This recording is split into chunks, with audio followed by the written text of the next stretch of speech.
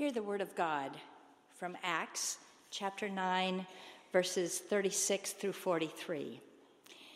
This reading comes from the Common English Bible, but you can find the reading on page 894 in the Pew Bible. In Joppa, there was a disciple named Tabitha. In Greek, her name is Dorcas. Her life overflowed with good works and compassionate acts on behalf of those in need. About that time, though, she became so ill that she died. After they washed her body, they laid her in an upstairs room.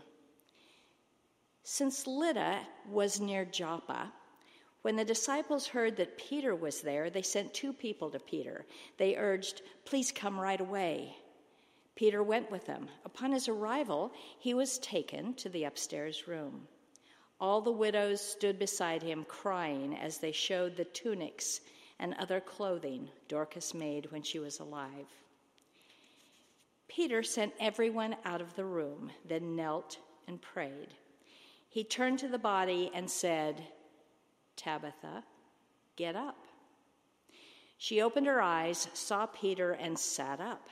He gave her his hand and raised her up. Then he called God's holy people, including the widows, and presented her alive to them. The news spread throughout Joppa, and many put their faith in the Lord. Peter stayed for some time in Joppa with a certain tanner named Simon. The word of God for the world. Thanks be to God.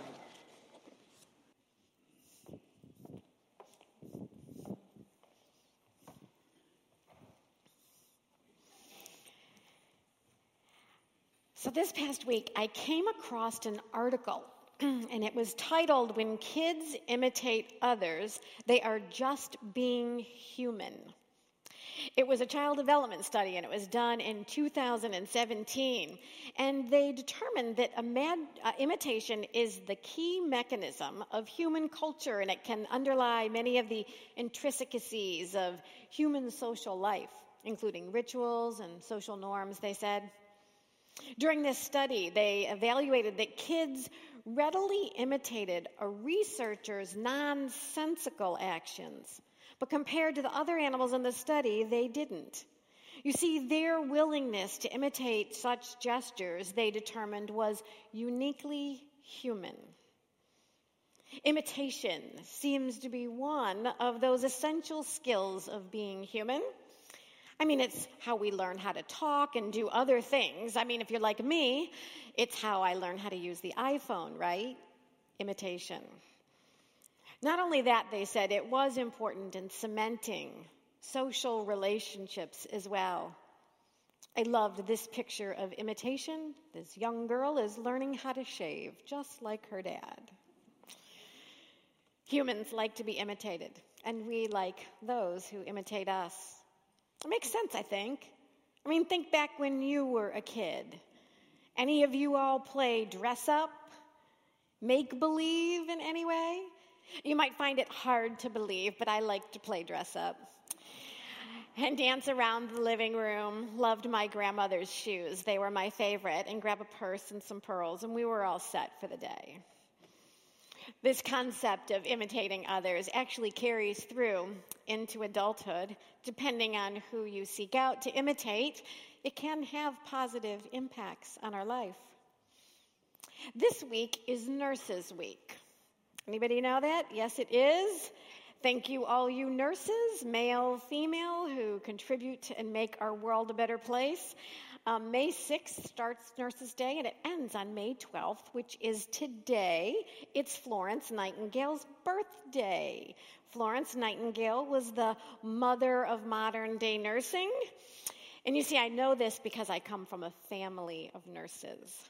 My mother was a nurse. Her 2 sisters were a nurse. My grandmother was a nurse. My grandfather drove the ambulance. As a matter of fact, my father's grandmother came from Italy, couldn't speak English, but she was known as the healer because she was a midwife.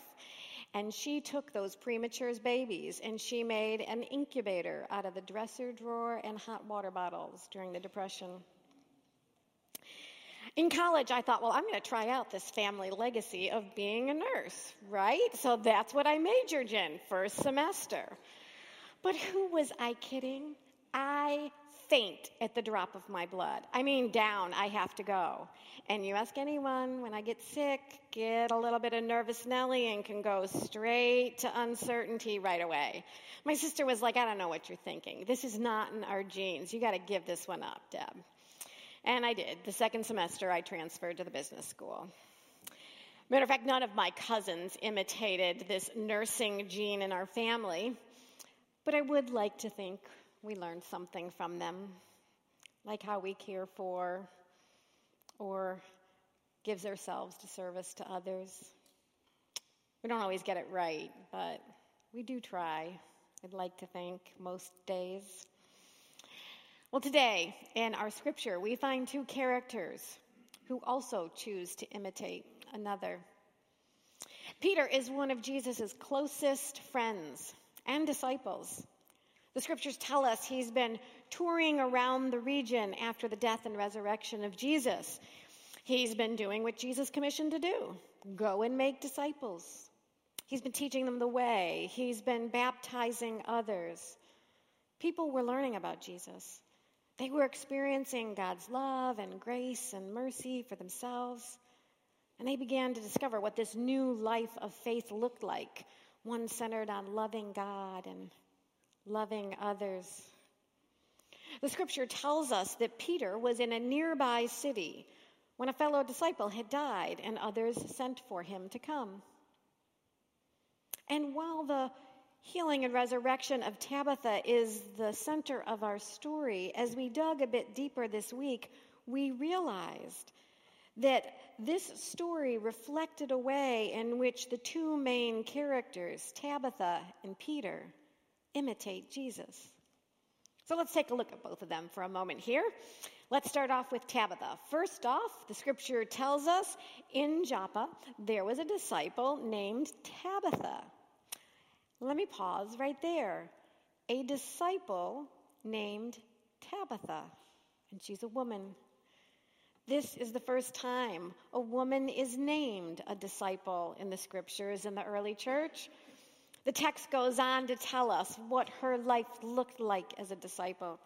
It tells us that her life overflowed with good works and compassionate acts on behalf of others. Here in these few short verses, we get a picture of what it looked like for her to imitate Jesus in her life of discipleship, her life overflowing with good works, caring for others who were in need. You can almost hear the impact that her life made on others through the tears of those widows as they displayed the garments that she made in her lifetime. Here were these women celebrating the life of a fellow sister in Christ and remembering her. About a month ago, I walked into the Harnish Activities Center one day, and I was greeted by some of our church members that were in the kitchen. They were cooking up a batch of those love meals that we make. See, we make love meals. They're meals that can go out to folks who've either come home from the hospital or they go to folks who've recently lost a loved one. They were in there preparing the meals and getting them ready, and on that day, Kay Murphy, Celia Furman, Neville were in that kitchen. They were getting it ready to cook up Kay's chicken soup and casserole. If any of you have had it, it's wonderful. I walked into the lobby area there, and there Celia was sitting at a table, and she had a big stack of those containers that all the stuff goes in. And there she sat doing this mundane task of like labeling those lids. I asked her how she was doing. She said she was doing really well. And then she proceeded to tell me this story. She told me that when she was a younger woman in this church, she had the privilege of being in a small group with a woman named Emma Lou Grable. Some of you may know of her. From what I understand, she was a faithful disciple here. She loved this church. She was a mentor to many in a variety of ways. As a matter of fact, this Easter, Vicki was wearing this beautiful cross, and I asked her where she got it from, and she said, Emma Lou. Well, the story goes, one day Emma Lou was called into the pastor's office to help out with a special project. And she was a capable and gifted leader, and she was excited about this opportunity. And she wondered what it could be. I mean, he was calling me into the office. It must be something pretty important. So she went into the office to meet with the pastor. She sat down. He thanked her for the ways in which she had been serving and her gifts. And then he proceeded to describe a ministry that really needed some special attention. He said, you see, there's pencils that are in every one of the pews that people write their names on for the attendance pads. And he said, the thing is, we need somebody who can sharpen those pencils every week and put them in the pews each week. And he wondered if she could do that. I mean, he thought she would be gifted for that. She said, the story goes, she graciously responded, and then she headed out to do her work. But to hear Celia tell it, she confessed to her small group that as she began that task, she did it rather grudgingly. As she sharpened each one of those pencils, thinking, really? This is all he thinks I am capable of doing around here, is sharpening these pencils? Well, apparently after mulling it over for a while, she realized she needed to have a bit of an attitude adjustment, and she chose to see the task through the eyes of Christ.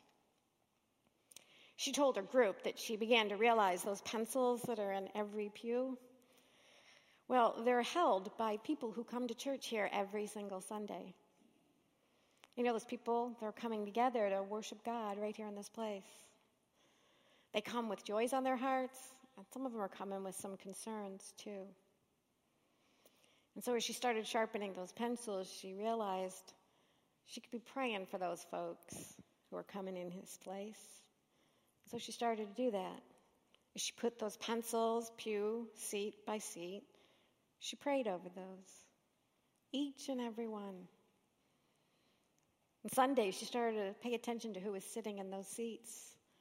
She was now able to start praying for them by name. She put those pencils out week by week. Everybody here was getting prayed for by this hidden disciple from a simple task of sharpening some pencils. As Celia told me that story, my eyes began to be filled with tears as I realized how this disciple was imitating Jesus in her love and her care for everyone. And as Celia took that label and stuck it on each one of those lids, I realized I was watching a fellow disciple imitating Jesus just like she had been taught. Each one of those love meals is prayed for by the team of people who send them out. And I realized how many countless other ministries we have that do that. Those prayer shawls, those prayers that are knitted into the blankets that are given out, those stitches that are weaved into those little dresses that are sent to children. There are countless ways in this church that we get to see God's love being made real by people using their gifts and their faith to bring hope and love to others. You know, the idea that in the early church a woman would be celebrated for her actions or that she would get raised from the dead was surely a surprising twist in that culture and context of the time. Tabitha was a woman who seemed to inspire many. And so I wonder, who are the Tabithas and the Emma Lou's in your life? You know, those faithful disciples that show up, who show you how to live your better self? Maybe today is a great day to remember them. You know, Tabitha and Peter, they were both disciples who chose to imitate Jesus in their life and in their ministry. But I mean, let's be honest, imitating Jesus is not easy, right?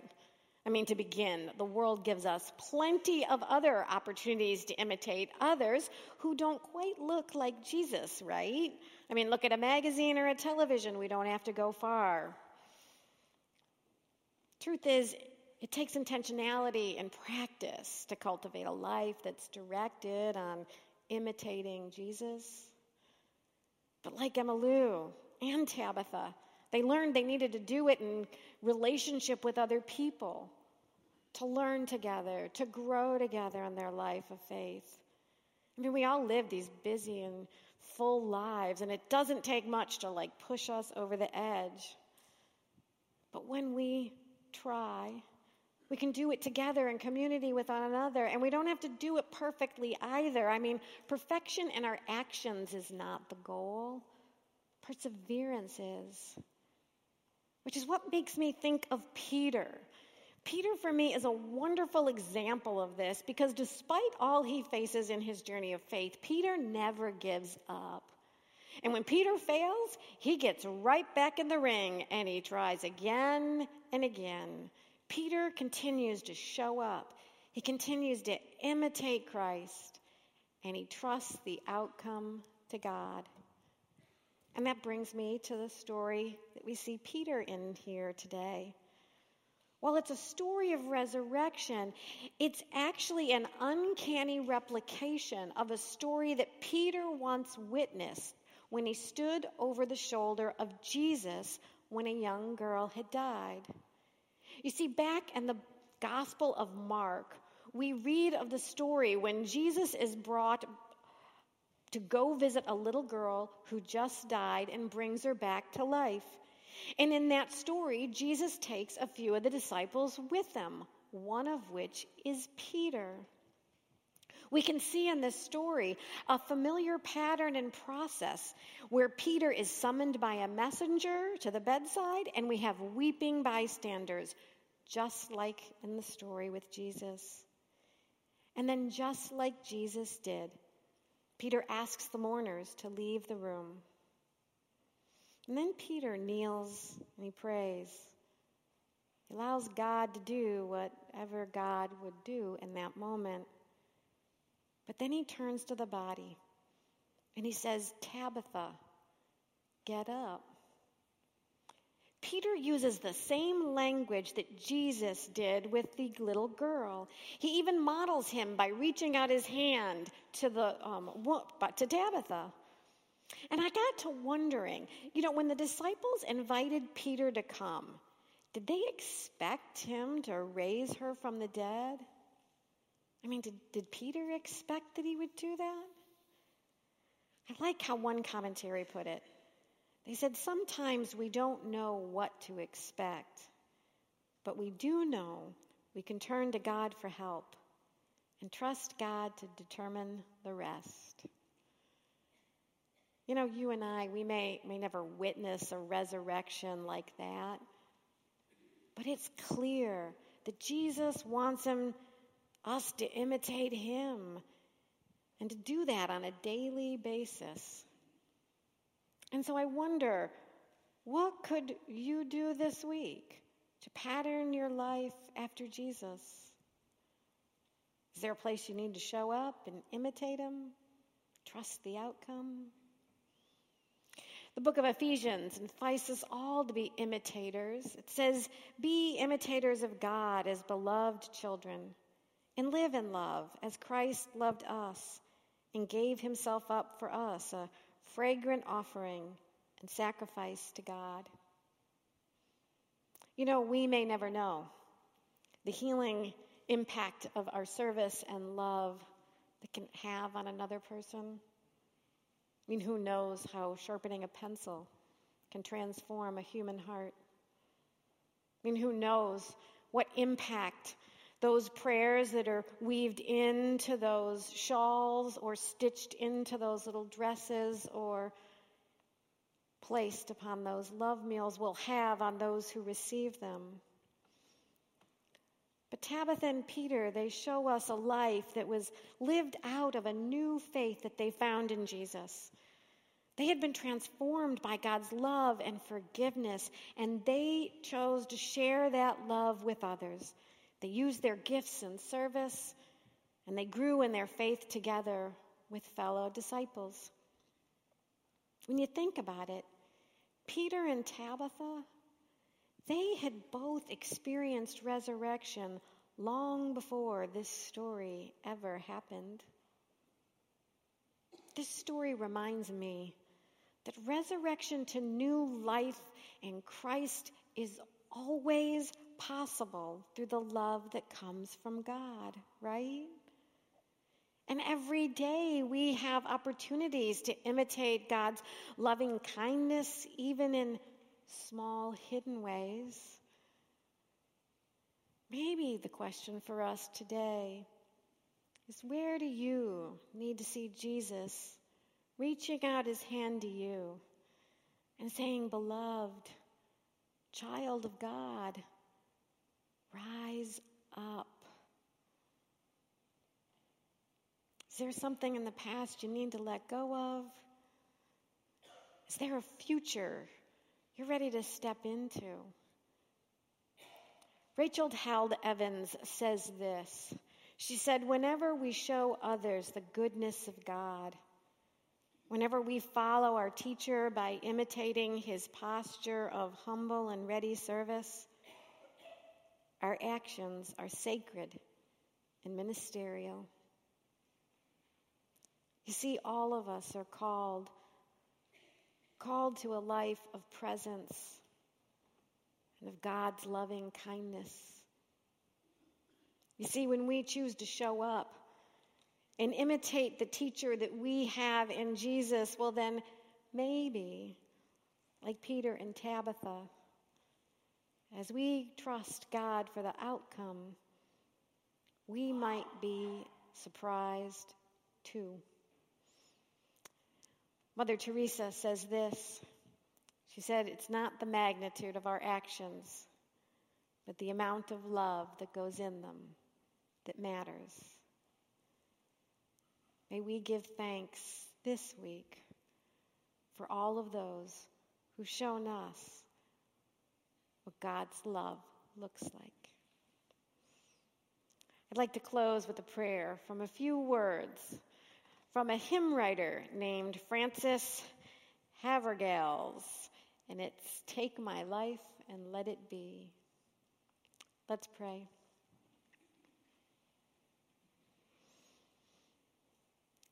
Take my life and let it be consecrated, Lord, to thee. Take our moments and our days. Let them flow in endless praise. Take my will and make it thine. It shall be no longer mine. Take my heart as is thine own. It shall be thy royal throne. Take my love, my Lord, I pour at thy feet its treasure store. Take myself and I will be ever, only, all for thee. Amen. I now invite the ushers to come forward as we share together in God's tithes and offerings this morning.